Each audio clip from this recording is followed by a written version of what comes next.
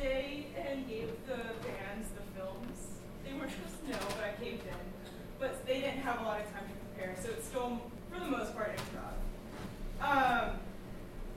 So this is how it's going to go. So I've picked out 2 sets of films for 2 bands.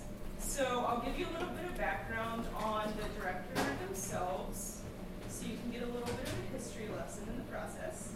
So when I started asking around about silent films and who I should show, the overwhelming response was anything Buster Keaton.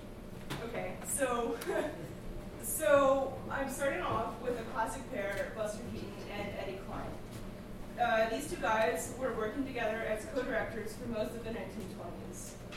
Their films are known for their comedic values, where they appear regularly as the gag men themselves.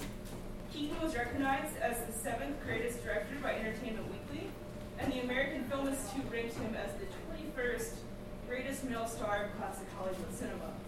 Buster Keaton and Eddie Kline, they'll always go down in history and be remembered as one of the most well-known comedic duos of the day. So today I have 3 short films for the first set. I have 3 short films from Buster Keaton and Eddie Kline. Playing along to a live improvised score is Anarchist Funk Brothers from South Bend, Indiana.